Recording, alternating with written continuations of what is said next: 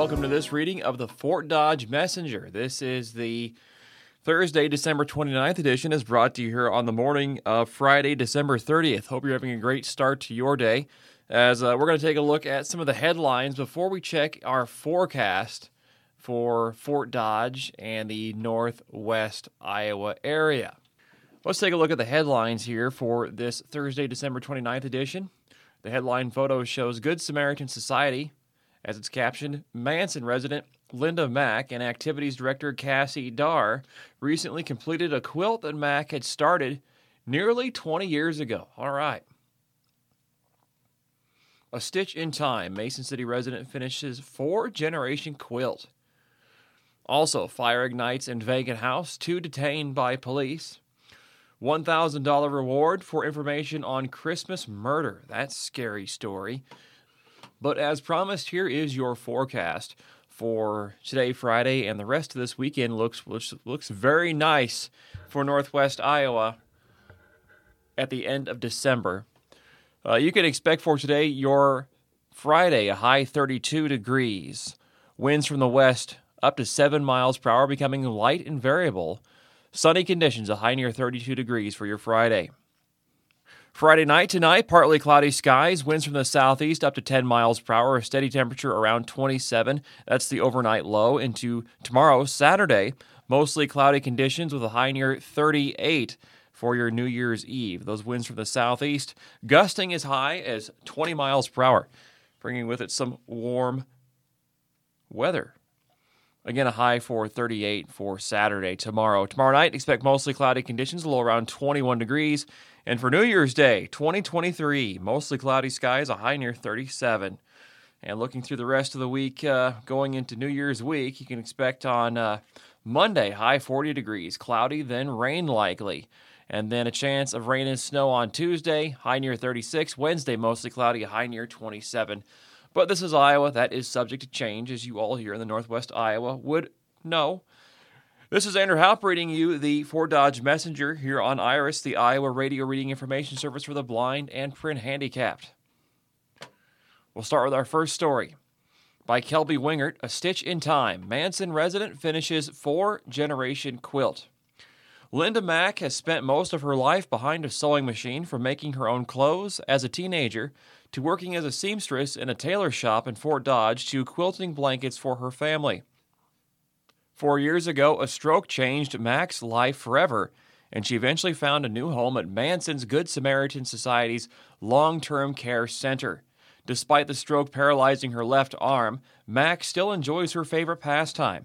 Recently, Mack was visiting with Cassie Darr, the activity director at Good Samaritan Society of Manson, and she mentioned a quilt she had started nearly 20 years ago, but never got around to finishing. The quilt was a collage of 4 generations of Mack's family, featuring pieces of fabric from clothes worn by her mother, her grandmother, and her great-grandmother. My mom and I sewed a lot, Mack said. She said she started sewing at age 10, making clothes for her Barbie dolls.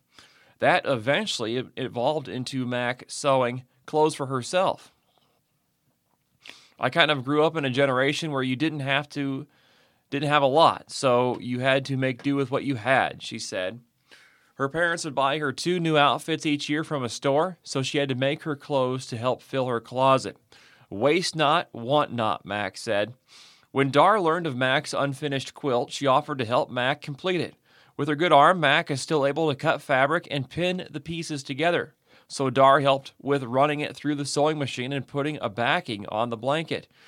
The finished blanket is small enough for Mack to use as a lap robe, and she's holding it here in the photo. It's got all kinds of beautiful color to it. It's got blue on it in various patterns, kind of that, how would you say, the origami-shaped patterns or whatever you'd call it. But you've got blue on there, you've got purple, you've got kind of turquoise. It's a very nice-looking blanket. You got some red on there, too.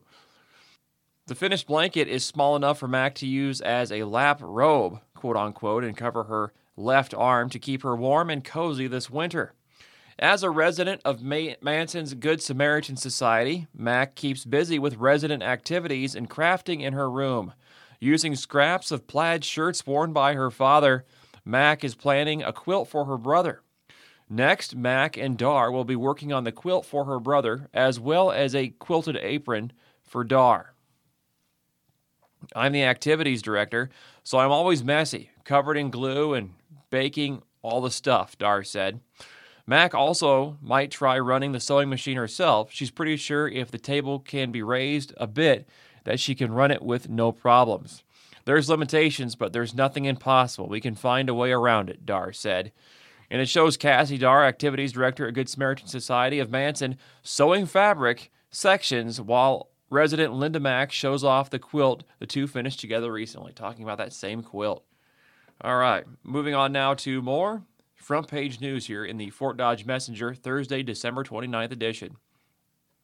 Fire ignites in vacant house, 2 detained by police. The story by Bill Shea.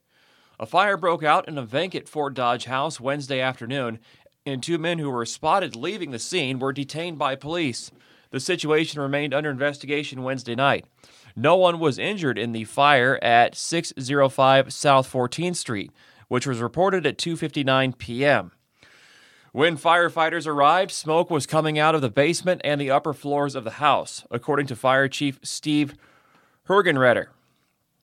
2 hose lines were pulled from a fire truck. The fire was located in the basement and was extinguished. Hergenreder said there was fire damage in the basement and smoke throughout the rest of the house. He said the house was obviously vacant and no utilities hooked up. He said the two men were seen leaving the house at the time the fire was discovered. They were stopped by police a couple of blocks north of the fire scene. The 2-story house is owned by Margie Pearl Jones Life Estate, according to online records of the Webster County Assessor's Office. Those records show it was built in 1911. A neighbor said she believed the house has been vacant for 10 to 15 years. Police and firefighters were on the scene for about an hour. And it shows the photo here of the firefighters going into the house, trying to cut open a side door, and then another photo of Fort Dodge police officers searching a man who was detained at the scene of the fire of that vacant house that was in the 600 block of South 14th Street Wednesday afternoon. In our last front page story here, $1,000 reward for information on Christmas murder. Another story by Kelby Wingert. Webster County Crime Stoppers is offering a $1,000 reward for information that leads to the arrest of a suspect in a Christmas morning murder. Fort Dodge resident Montrail Dungy, age 46, was shot and killed early Sunday morning in the 1000 block of 10th Avenue Southwest. Law enforcement was dispatched to the area around 3:20 a.m. for multiple reports of a man shot. Upon arriving, officers found Dungy unresponsive. He died at the scene. The Fort Dodge Police Department, along with the Iowa Division of Criminal Investigation and the Webster County Attorney's Office, are continuing to investigate the homicide. Tips can be submitted to Crime Stoppers by calling 515-573-1444 or by texting LEC and the tip to 274637. Moving on now to page 2. There's a photo here from the files, December 2007. It shows former New York Mayor Rudy Giuliani, who was a presidential candidate back then, answering a question from the audience during a campaign stop at the Fort Dodge Museum Opera House. That's been a few years ago. I definitely remember that race. I was a senior in high school when that race was going on. This day in history. This is a segment by the Associated Press. Thursday, December 29th. If you're hearing this on the morning of Friday, just pretend it's yesterday. The 363rd day of 2022. There are 2 days left in the year. As of the airing of this on the radio, there'd be 1 day left. Today's highlight, on December 29th, 1845, Texas was admitted as the 28th state. That means they beat Iowa by 1 year. Think about that. On this date in 1812, during the War of 1812, the American frigate USS Constitution engaged and severely damaged the British frigate HMS Java off Brazil. In 1890, the Wounded Knee Massacre took place in South Dakota, as an estimated 300 Sioux Indians were killed by U.S. troops sent to disarm them. In 1940, during World War II, Germany dropped incendiary bombs on London, setting off what came to be known as the Second Great Fire of London. In 1978, during the Gator Bowl, Ohio State University coach Woody Hayes punched Clemson player Charlie Bauman, who'd intercepted an Ohio State pass. Hayes was fired by Ohio State the next day. In 1992, the United States and Russia announced an agreement on nuclear arms reduction treaty. That's written a little weird, but I'm going to read it again. In 1992, the United States and Russia announced agreement on a nuclear arms reduction treaty. In 2006, word reached the United States of the execution of former Iraqi leader Saddam Hussein. Because of the time difference, it was the morning of December 30th in Iraq when the hanging took place. In a statement, President George W. Bush called Saddam's execution an important milestone to Iraq's road to democracy. In 2007, the New England Patriots ended their regular season with a remarkable 16-0 record following a 38-35 comeback victory over the New York Giants. New England became the first NFL team since the 1972 Dolphins to win every game on the schedule. 10 years ago, Maine's same-sex marriage law went into effect. 5 years ago, Puerto Rico authorities said nearly half of the power customers in the U.S. territory still lacked electricity, more than 3 months after Hurricane Maria. And 1 year ago, more than a year after a vaccine was rolled out, new cases of COVID-19 in the U.S. were soaring to their highest levels on record at over 265,000 per day. The surge was driven largely by the highly contagious Omicron variant. In other news, on page 2 of the Fort Dodge Messenger, U.S. will require COVID-19 testing for travelers from China. This written by Carla K. Johnson, AP medical writer. The U.S. announced new COVID-19 testing requirements Wednesday for all travelers from China, joining other nations imposing restrictions because of a surge of infections. The increase in cases across China follows the rollback of the nation's strict antivirus controls.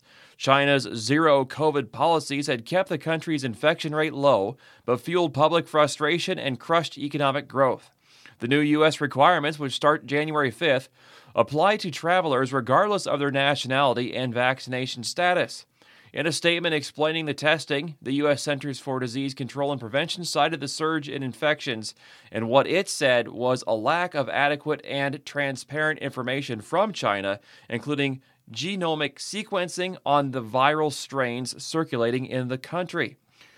These data are critical to monitor the case surge effectively and decrease the chance for entry of a novel variant of concern, the CDC said. Some scientists are worried the COVID-19 surge in China could unleash a new coronavirus variant on the world that may or may not be similar to the ones circulating now. That's because every infection is another chance for the virus to mutate. What we want to avoid is having a variant enter into the U.S. and spread like we saw with Delta or Omicron, said Matthew Binnicker, Director of Clinical Virology at Mayo Clinic in Rochester, Minnesota. But the CDC's action may be less about stopping a new variant from crossing U.S. borders and more about increasing pressure on China to share more information, said Dr. David Dowdy, an infectious disease epidemiologist at Johns Hopkins Bloomberg School of Public Health. All right, 15 minutes into the program here or thereabouts. Moving on to news from page 3, Ukraine news. French defense chief visits Ukraine and pledges more support. Dateline Kiev, Ukraine. This is an AP story. France's defense minister on Wednesday pledged further military support for Ukraine, insisting his government's backing is unflagging, while efforts are also being made with Moscow to reach an eventual negotiated end to Russia's invasion. Minister for the Armed Forces, Sébastien Lecornu, said support will include French army equipment and a €200 million fund that would allow Ukraine to purchase weapons. While France has been less vocal about its military backing for Ukraine than the United States and Britain, the country has sent a steady supply of weapons to Ukraine since Russia invaded on February 24th. France hosted 2 aid conferences for Ukraine this month, but many in Ukraine remain critical of Paris's response to the war because of President Emmanuel Macron's efforts to maintain contact with Russian President Vladimir Putin and seek a negotiated solution. Le Cornu said France was giving military equipment from the French army to the Ukrainian army, but highlighted that this would not weaken France's defense. France could deliver a new air defense system in the future, officials said, without revealing details, though Ukrainian Defense Minister Alexei Reznikov added that France would immediately begin training Ukrainian air officers on how to use it. Le Cornu and Reznikov did not specify which new air defense system France could give Ukraine in the near future, but Le Cornu later mentioned that the MBA anti-missile system developed together with Italy, describing it as the European equivalent of the Patriot air defense system that the U.S. has given Ukraine. Unlike the U.S. government, which announced it was giving the Patriots before teaching Ukrainians how to use them, France will train Ukrainians first so that it could potentially deliver a new system such as the Mamba SAMP/T together with Italy once they are ready to use it, Le Cornu's office explained to the AP. Reznikov said Ukraine's top priority remains air defense, anti-missile defense, anti-drone defense, that is the task of protecting the Ukrainian sky. French Crotale air defense systems already are on combat duty, said Reznikov, and accordingly we agreed that we will increase the capabilities of our Air Force, he said. Le Cornu arrived a week after Ukrainian President Volodymyr Zelensky visited the U.S., Ukraine's chief ally, and amid fighting focused mostly in the country's east, but with neither Moscow nor Kiev reporting major gains in recent weeks. After a meeting with Le Cornu, Zelensky expressed gratitude to France on social media for the already provided military assistance aimed at protecting the Ukrainian sky and strengthening the capabilities of the defense forces. Earlier on Wednesday, in his annual speech to Ukraine's parliament, Zelensky urged the European Union to open membership talks with his country after granting it candidate status in June. He also praised relations with the U.S., saying its decision to send Patriot missiles is a special sign of trust in Ukraine. While both Russia and Ukraine have said they were willing to participate in peace talks, their stated conditions remain far apart. Kremlin spokesman Dmitry Peskov reiterated Wednesday that any peace plan must acknowledge 4 regions of Ukraine that Russia illegally annexed as Russian territory, a demand that Kyiv flatly rejects. Russian forces have pressed their offensive to capture all of eastern Ukraine by concentrating in recent weeks on Bakhmut, a city in Donetsk province.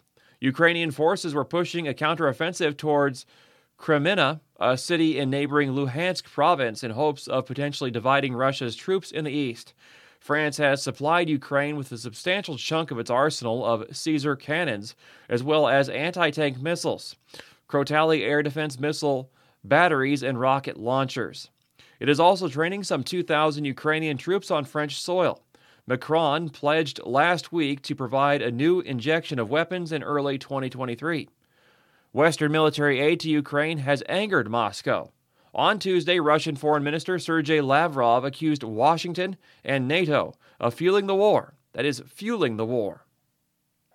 with the aim of weakening Russia, and warned the conflict could spin out of control. Russia invaded Ukraine 10 months ago, alleging a threat to its security orchestrated by NATO. The war has killed tens of thousands of people and displaced millions so far, with an end nowhere in sight. Russian attacks on power stations and other infrastructure have left millions of Ukrainians without heating and electricity for hours or days at a time. The latest Russian shelling wounded at least 8 civilians, including 3 in Bakhmut, Donetsk Regional Governor Pavlo Kirilenko said. In other news here on page 3, judge orders longest prison term so far in Governor Whitmer plot, Dateline Grand Rapids, Michigan. A Delaware trucker, described as an architect of the conspiracy to kidnap Michigan's governor, was sentenced Wednesday to more than 19 years in prison, the longest term yet given to anyone convicted in the plot. Prosecutors had sought a life sentence for Barry Croft, Jr., age 47, who was the 4th and final federal defendant to learn his fate. Judge Robert J. Jonker, that last name spelled Jonker, described him as the idea guy, quote-unquote. behind the plot and called him a very convincing communicator for people who were open to his views. However twisted or irrational it may seem to many of us, it did rather resonate to the targeted audience, the judge said. That is, it is important a method of leadership is being put out in the field telling people where to go. Southwest Airlines flight cancellations continue to snowball. In other news here, Dallas, Texas, Dateline. The story is an AP story. Travelers who counted on Southwest Airlines to get them home suffered another wave of canceled flights Wednesday, and pressure grew on the federal government to help customers get reimbursed for unexpected expenses they incurred because of the airline's meltdown. Exhausted Southwest travelers tried finding seats on other airlines or renting cars to get to their destination, but many remained stranded. The airline CEO said it could be next week before the flight schedule returns to normal. Adontis Barber, a 34-year-old jazz pianist from Kansas City, Missouri, had camped out in the city's airport since his Southwest flight was canceled Saturday and wondered if he would ever get to a New Year's gig in Washington, D.C. "I give up," he said. "I'm starting to feel homeless." By early afternoon on the East Coast, about 90% of all canceled flights Wednesday in the U.S. were on Southwest, according to FlightAware, the FlightAware tracking service.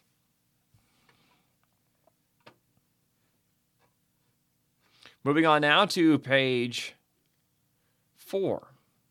Photo shows Mary Warwick, at least her hand anyway, or a gloved hand. She is the wildlife director for the Houston Humane Society. She is holding a Mexican free-tailed bat as it recovers from last week's freeze on Tuesday in Houston. The freezing temperatures caused the bats to go into hypothermic shock, lose their grip on their habitat, and fall to the ground. Over 1,500 bats were rescued from the Waugh Street Bridge and in Pearland since Friday. It's a good thing my Missy doesn't live down there, my kitty cat. She would weigh about 50 pounds more. Yeah, all the rodents on the ground. Bats are just a mouse with wings, everyone. So anyway, there's some really caring people out there who go and rescue bats. Those are very caring people. I can't imagine going out to rescue a bat, but whatever. Okay. Moving on now, we're going to be doing the in brief section. Prosecutors open investigation into Representative-elect George Santos. This story's been boiling through the week. Very interesting. Dateline, New York. This is an AP story. U.S. Representative-elect George Santos of New York was under investigation by Long Island prosecutors on Wednesday after revelations surfaced that the now embattled Republican lied about his heritage, education, and professional pedigree as he campaigned for office. Despite intensifying doubt about his fitness to hold federal office, Santos has shown no signs of stepping aside, even as he publicly admitted to a long list of lies. The numerous fabrications and inconsistencies associated with Congressman-elect Santos are nothing short of stunning. That says Nassau County District Attorney Ann T. Donnelly, a Republican. The residents of Nassau County and other parts of the 3rd District must have an honest and accountable representative in Congress, she said. If a crime was committed in this county, we will prosecute it. He is scheduled to be sworn in next Tuesday when the U.S. House reconvenes. If he assumes office, he could face investigations by the House Committee on Ethics and the Justice Department. Vatican says health of retired Pope Benedict XVI worsening. Dateline, Vatican City. This is another AP story. Pope Emeritus Benedict XVI, his health has worsened over the past hours due to advanced age, and doctors are constantly monitoring his condition, the Vatican said Wednesday, as Pope Francis appealed to the faithful to pray for his very ill predecessor until the end. Vatican spokesperson Matteo Bruni said Francis went to visit the frail 95-year-old Benedict in the monastery on Vatican grounds where he has lived since retiring in February 2013. Regarding the health condition of the emeritus pope, for whom Pope Francis asked for prayers at the end of his general audience this morning, I can confirm that in the last hours a worsening due to age has happened, Bruni said in a written statement. The situation at the moment remains under control. constantly monitored by doctors, the statement said. At the end of his customary Wednesday audience with the public in a Vatican auditorium, Francis departed from his prepared remarks to say that Benedict is very ill and asked the faithful to pray for the retired pontiff. Paul Pelosi attack. Suspect enters not guilty plea. Dateline San Francisco, California. Another AP story. The man who allegedly broke into U.S. House Speaker Nancy Pelosi's home and beat her 82-year-old husband in October pleaded not guilty Wednesday to 6 charges, including attempted murder, prosecutors said. The suspect, David DePape, had planned to kidnap the speaker, who was in Washington at the time of the attack. When he broke into the couple's San Francisco home on October 28th, authorities said. Instead, the 42-year-old defendant severely beat her husband, Paul Pelosi, with a hammer in an attack that was witnessed by 2 police officers and shocked the political world. Paul Pelosi was knocked unconscious and woke up in a pool of his own blood. He later underwent surgery to repair a skull fracture and serious injuries to his right arm and hands.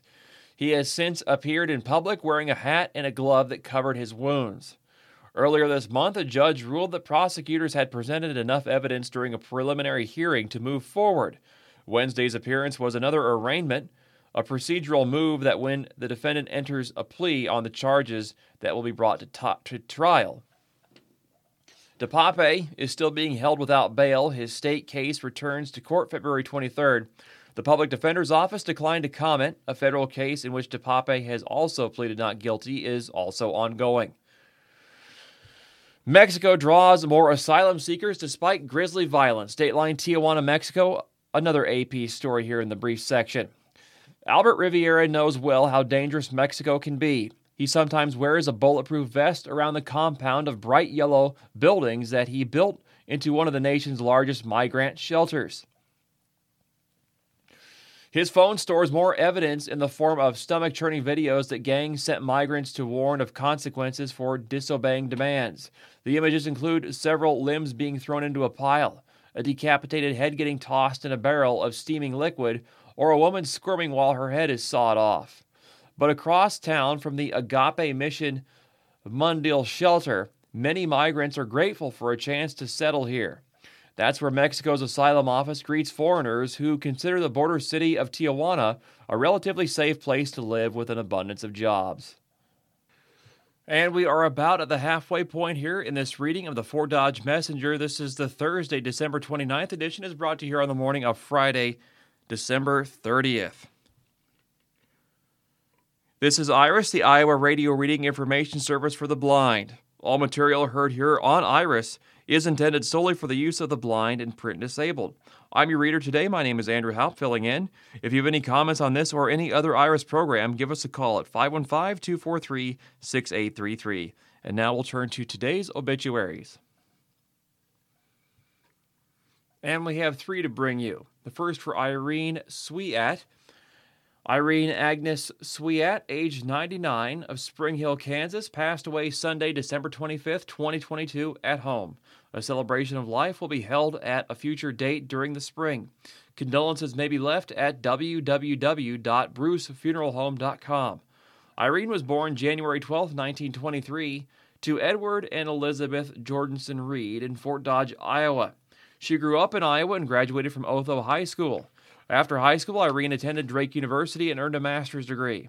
She taught in the public school system with elementary and junior high students. Irene married James C. Sweat on April 26, 1946 in Fort Dodge, Iowa. She enjoyed reading, solving crossword puzzles, and traveling. Irene was a member of the Reorganized Church of Jesus Christ of Latter-day Saints of Colville, Iowa. She was involved in several teacher organizations and was a member of Eastern Star. Irene is preceded in death by her parents, husband James, children Terry, Lynn, Grayson, and Richard Reed Sweat, and siblings Verna, Marlis, Richard, and Merle. Next up, we go to Marvin Gilbert of Webster City. Marvin Gilbert, age 66, of Webster City, died Tuesday, December 27, 2022, at his home. No services are scheduled at this time. Foster Funeral and Cremation Center is entrusted with caring for his family. And also we have Carol M. McYelduff of Rockwell City, graveside services are at 2 p.m. Friday, December 30th at the Rose Hill Cemetery of Rockwell City. The Palmer's Swank funeralhome.com. Palmer Swank is in charge of arrangements. We have some other notices to bring you. Eileen Samuelson, her service is at 10:30 a.m. Thursday at Christ Lutheran Church. So that would have been yesterday. We have Howard Leroy Sheely, 11 a.m. Friday at Gunderson Funeral Home. Visitation 10 to 11 a.m. Friday at Gunderson Funeral Home. That's today. From there we go to the Lifersweiler and Sievers Funeral Home. They're at 307 South 12th Street in Fort Dodge. The first notice to bring you is for Wilbert Lewis Jr., age 65. The funeral is Friday, today at 11 a.m. at the Lifersweiler Funeral Home. Visitation Friday 1 hour prior, so it starts at 10 a.m. at the funeral home. From there we go to Denny Anderson, age 79. Funeral is Saturday at 10:30 a.m. at St. Mary's Catholic Church in Humboldt. Visitation is Friday from 4 to 7 p.m. at the Lifersweiler Funeral Home in Fort Dodge. Vigil prayer service at 7 p.m., all at funeral home. And also we have Randy Powell, age 62, who passed away. Services are pending for him. From there we go on to some more national news before I bring you into the world of opinions and sports. If they have any opinions today, we'll see if they do. I didn't see any listed, but it doesn't mean they're not there. National Guard checks homes in Buffalo for blizzard victims. Buffalo, New York, Dateline. The AP is the source. The National Guard went door to door in parts of Buffalo on Wednesday to check on people who lost power during the area's deadliest winter storm in decades, and authorities faced the tragic possibility of finding more victims amid melting snow.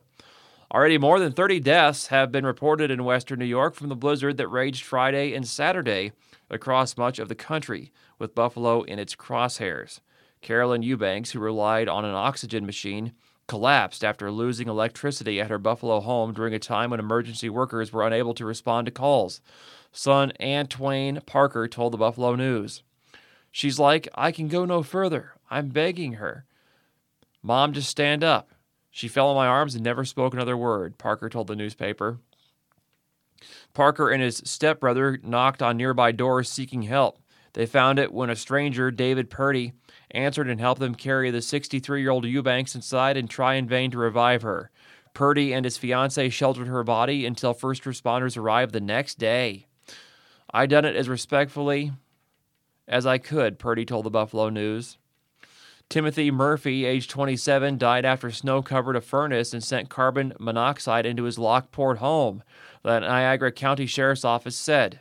Monique Alexander, age 52, was found buried in snow after going out in the storm for unclear reasons, her daughter told the Buffalo News. Andell Taylor, 22, died in her car after it got stuck on her way home from work, her family told WSOC-TV. As the deep freeze eased into milder weather Wednesday and the number of lingering outages dwindled, New York National Guard members knocked on doors in Buffalo and its suburbs. We are fearful that there are individuals who may have perished living alone or people who are not doing well, said Erie County Executive Mark Poloncarz. The county encompasses Buffalo. One pair of National Guard troops, clipboard in hand, knocked on the door of a home as people nearby tried to dig their way into businesses on a major avenue in Buffalo. 25 Guard teams were making such rounds Wednesday, spokesperson Eric Durr said by phone. He said troops had made some wellness checks previously, but went out with a specific list of questions, including whether residents had food, water, electricity, or any special health or medication concerns. The idea is to get a sense of what are the needs out there, said Durr, who noted that troops were offering food and water to those needing it. Buffalo Police Commissioner Joseph Gramaglia said officers from his and other agencies were searching for victims, sometimes using officers' personal snowmobiles, trucks, and other equipment. With the death toll already surpassing that of the area's notorious blizzard of 1977, local officials face questions about the response to last week's storm. They insisted that they had prepared, but that the weather was extraordinary, even for a region prone to powerful winter storms.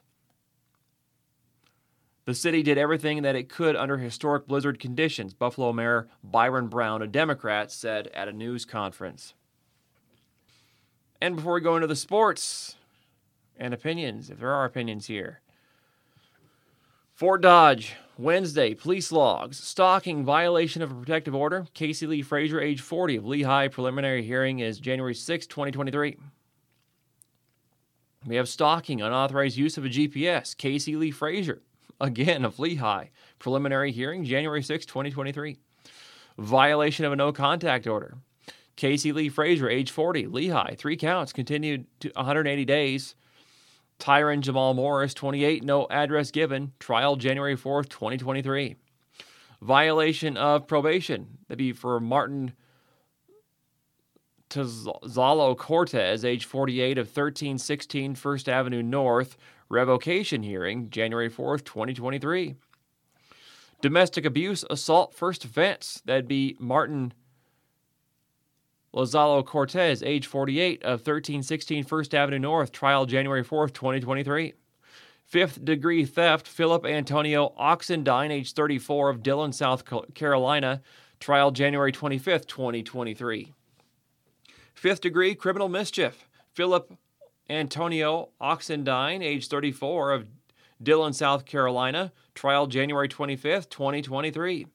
Driving under suspension, William Dean Espinoza Jr., age 37, of Webster City. Trial January 25th, 2023. Also, James O'Brien Tracy, age 44, of Ogden, $347.50 fine. No insurance fine for William Dean Espinoza Jr., 37, of Webster City, $433.75 fine. Also, Stephanie Burning, age 29, of 907 South 17th Street, failure to appear, warrant issued. From there we go to Fort Dodge, Tuesday. 1 domestic call was reported. Harassment was reported in the 1500 block of 8th Avenue South. Criminal mischief was reported in the 1400 block of 7th Avenue South. Harassment was reported in the 600 block of North 15th Street. A car accident was reported at 2nd Avenue North and North 25th Street. A runaway was reported in the 300 block of Avenue M West. A person with a gun was reported near South 15th Street and 5th Avenue North, and a suspicious person was reported in the 1300 block of 5th Avenue South. Well, I can't find any opinions, so we move on now to the sports section here in the Fort Dodge Messenger. And the photo here at the top shows 1978 Fort Dodge Senior High graduate Sam Mosley, who was an all-Big Sky Conference pick for the University of Nevada at Reno. Sam Mosley, a true Fort Dodge legend. This is written by Eric Pratt. I'm often asked about the greatest athletes in Fort Dodge City history. I have lived here for 34 years now, and I've been an avid sports fanatic since day one. This is my 23rd season as sports editor at The Messenger, the paper I first joined as a part-timer in the fall of 1994. Needless to say, I've seen a lot of incredible Dodgers and Gales come and go. The list is really too long to even mention specific names, and the skills I've witnessed, from sheer strength to blinding speed and everything in between, bring a smile to my face every time I reminisce. Ranking their accomplishments and abilities would be almost impossible. I often defer to the old-school veterans when it comes to the best of debates, though. While my knowledge of Fort Dodge history expands by the day, I've only seen 3+ decades of superstars with my own eyes. My firsthand experience is relatively incomplete. As a result, I'll always turn to a conversation I had with longtime Messenger sports editor Bob Brown in our office about 15 years ago on the subject when he said, without hesitation, Sam Mosley is the best athlete this community has ever produced. Mosley graduated from Fort Dodge Senior High in 1978 after an all-state basketball season with the Dodgers. Iowa didn't name a Mr. Basketball in those days, but Mosley was a unanimous selection with more all-state votes than any other player.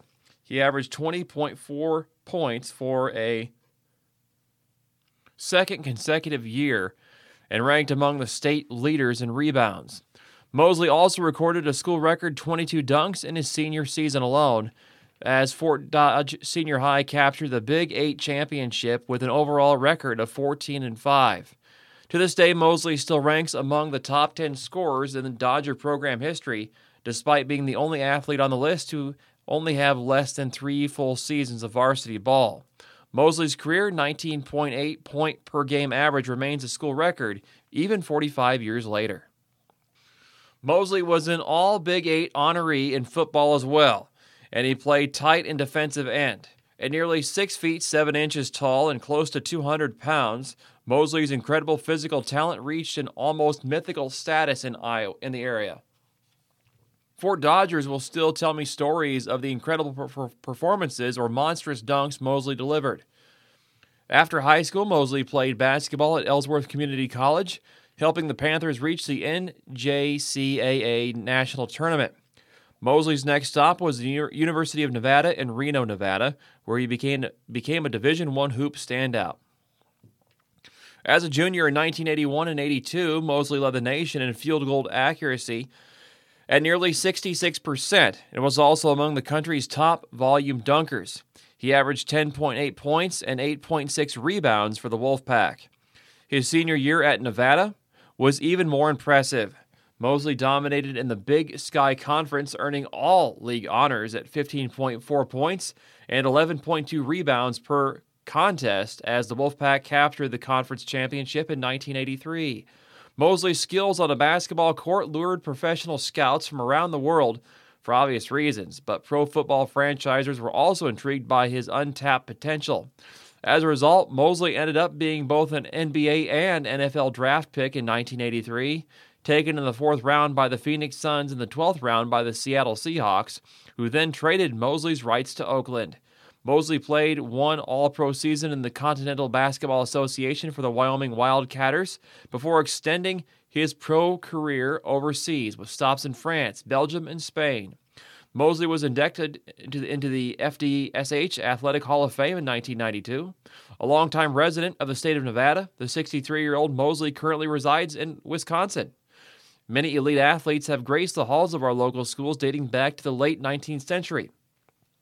I'll trust Bob Brown and other former coaches and fans who always made it clear no one rivaled Sam Mosley before him, no one has since, and maybe no one ever will.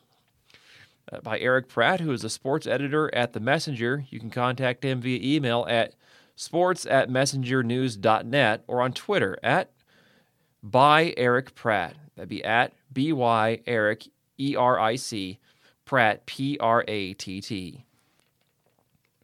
We have on our sports calendar for Friday today, women's basketball, Tritons at Minnesota West, 6 p.m. Men's basketball, Tritons at Minnesota West, 8 p.m. Saturday, December 31st, women's basketball, Tritons versus NDSCS in Worthington, Minnesota. That's at noon. Men's basketball, Saturday, December 31st, Tritons versus Riverland in Worthington, Minnesota. That's at 2 p.m. On Tuesday, January 3rd, we have girls basketball, Gales at Clear Lake at 6 p.m. and boys basketball, Gales at Clear Lake, 7:30 p.m. Wednesday, January 4th, women's basketball, Tritons at Northeast, 5 p.m. Men's basketball, Tritons at Northeast, 7 p.m. Thursday, January 5th, bowling, Dodgers versus Mason City, that's at 3 p.m. Wrestling, Dodgers versus Ankeny Centennial at Waterloo East, that's at 5:30 p.m. Boys swimming, Dodgers at Mason City, that's at 5:30 p.m. Wrestling, Gales versus Iowa Falls Alden, that's at 6 p.m. Girls basketball, Dodgers at Sioux City East, that's at 6:15 p.m. Boys basketball, Dodgers at Sioux City East, that's at 7:45 p.m. Friday, January 6th, girls basketball, Gales at Algona, that's at 6:15 p.m. Girls basketball, Dodgers at Mason City, that's at 6:15 p.m. Boys basketball, Dodgers at Mason City, 7:45 p.m. Also in boys basketball, Gales at Algona, that's at 7:45 p.m. Saturday, January 7th, wrestling, Gales host St. Edmund Duels at 9 a.m. In wrestling, Dodgers are at Ames Invitational, that's at 10 a.m. In women's basketball, Tritons versus Southeastern at 1 p.m. And in men's basketball, Tritons versus Kirkwood at 3 p.m. You are listening to this reading of the Fort Dodge Messenger. We are in the sports section now. College football, tough as nails. Back to the front page of the sports section. Rags to riches. Iowa native Duggan went from TCU back up to Heisman Trophy runner-up. This story by Stephen Hawkins of the Associated Press. It has been a wild 4-year ride at TCU for quarterback Max Duggan. The former Council Bluffs Lewis Central All-Starter needed unexpected heart surgery before his sophomore year and played most of last season with a broken bone in his foot. He then went from losing his starting job going into this season with a new coaching staff to being the Heisman Trophy runner-up, whose 42nd career start will come Saturday in the college football playoff semifinal against Michigan in the Fiesta Bowl. Every time something's gone bad, I've never seen him panic. I've never seen him complain. All-America guard Steve Avila said, "He plays so hard. I've never seen a quarterback take hits like him and just get up and walk it off." Both on and off the field. When new coach Sonny Dykes and offensive coordinator Garrett Riley initially chose redshirt freshman Chandler Morris as their starting quarterback, Duggan was disappointed in himself, but he said he wasn't mad at the new coaches and never considered leaving TCU. "You get over it pretty quickly," Duggan said, "because there's a season to be played, a season that could have turned out much differently for TCU, 12-1 in their record, without Duggan, the fourth-year senior who has taken nearly every snap since coming in on the second half of the opener after Morris sprained his knee. Duggan has thrown for 3,321 yards with 30 touchdowns and 4 interceptions and run for 404 yards with 6 more scores. He led 3 consecutive second-half comeback wins over ranked Big 12 teams in October and in late November avoided a playoff-busting loss to Baylor with 2 scoring drives at the end of the game while standout receiver Quentin Johnston and leading rusher Kendre Miller were both on the sideline hurt." Down 11 points midway through the fourth quarter to Kansas State in the Big 12 title game, the Frogs got even with an 80-yard drive on which Duggan had 95 yards rushing. He collapsed to his knees in the end zone after his 8-yard touchdown with 1 minute and 51 seconds left in regulation, then had to throw the game-tying 2-point conversion. Duggan wept after the overtime loss to K-State, distraught that he wasn't able to give the Horned Frogs a conference title despite his gutsy fourth-quarter comeback. "That just kind of motivates everybody to go the extra yard, not only for our teammates but for him," Johnston said. Johnston said every time the Frogs get in sort of a dark place, he's always the one to come, especially with the offense, kind of be that spark. "I think a big part of our success is because of that mentality he has and everybody watching him every single day and watching what he does and how much he cares about his teammates and how much he loves those guys and how he would do anything in the world for them," Dykes said. Duggan graduated from TCU's business school December 17th and has already said he will skip his available extra college season for the NFL draft. Even though he finished second to USC quarterback Caleb Williams in the Heisman Trophy voting, Duggan won the Davey O'Brien Award. He is the first TCU player to win the quarterback award named after the school's only Heisman Trophy winner in 1938, a national championship season. The Iowa Gatorade Player of the Year and 4-star recruit, Duggan started 10 games as a true freshman for TCU in 2019. Before the start of the 2020 season, a previously unknown heart issue was discovered during enhanced preseason testing during the pandemic.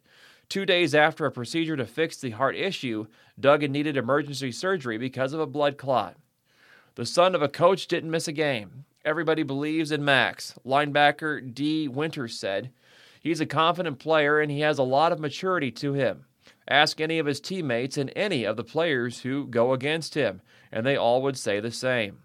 It means a lot. I think you need to have self-confidence, but a lot of that self-confidence comes from people around you, that their opinions really matter to you," Duggan said. "It makes you play a lot more free, a little bit more loose." Badgers end season on a high note. This story out of Phoenix, Arizona. It's an AP story. Wisconsin had a new coach on the sideline. With the interim coach still calling the shots, the Badgers had several new players in key positions, including quarterback. A long, sometimes difficult season came to a conclusion with more adversity and eventually a win. A 17-point lead nearly erased, Wisconsin dug down for one last defensive play to beat Oklahoma State 24-17 in the Guaranteed Rate Bowl on Tuesday night. "It ended exactly the way we wanted it to. We got the win," said Braylon Allen, who ran for 116 yards and scored on a 20-yard touchdown. Luke Fickell, hired away from Cincinnati after a trip to the college football playoff last season, joined the team on the sideline for the bowl game. He wasn't there to run the show, though. All the decisions were left to interim coach Jim Leonhard. The Badgers had everything working in the first half. The offense had balance, the defense stifling while they built a 17-point lead. In the second half, Wisconsin, with a 7-6 record, bogged down on the slippery Chase Field turf, and the defense started giving up chunk plays as the Cowboys rode their way back. Cedric Dort finally ended Oklahoma State's momentum, intercepting Garrett Rangel's pass with 3 minutes left, preserving the Badgers' 8th win in their past 9 bowl games. This is what I envisioned what this was about from afar, Fickell said, and that's what they've shown me over the last 3.5 weeks. They want to be here, and they want to do it together, and they want to do it the right way. The Cowboys lost 4 of 5 to close out the regular season and struggled offensively while falling into a 24-7 hole midway through the third quarter. Rangel had the lone offensive highlight in the first half with a big assist from Stephon Johnson Jr., who broke a couple of tackles to turn a short swing pass into an 84-yard touchdown.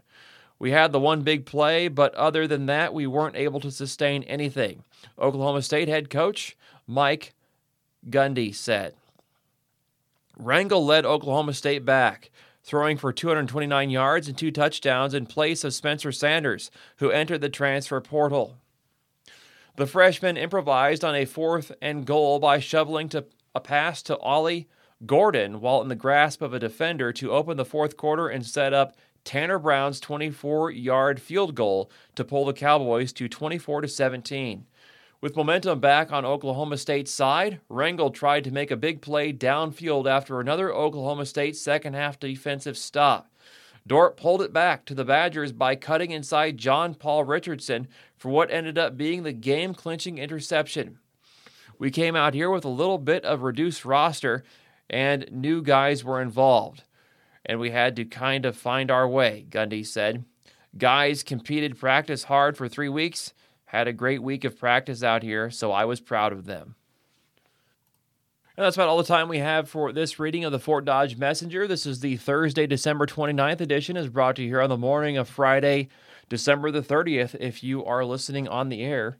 Hope you're having a great start to your day. The Mason City Globe-Gazette is next up, or should be. We should have had a reader for that. I think we did.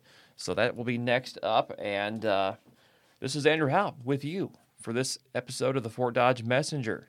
Thank you so much for sharing your time with Iris, the Iowa Radio Reading Information Service for the Blind.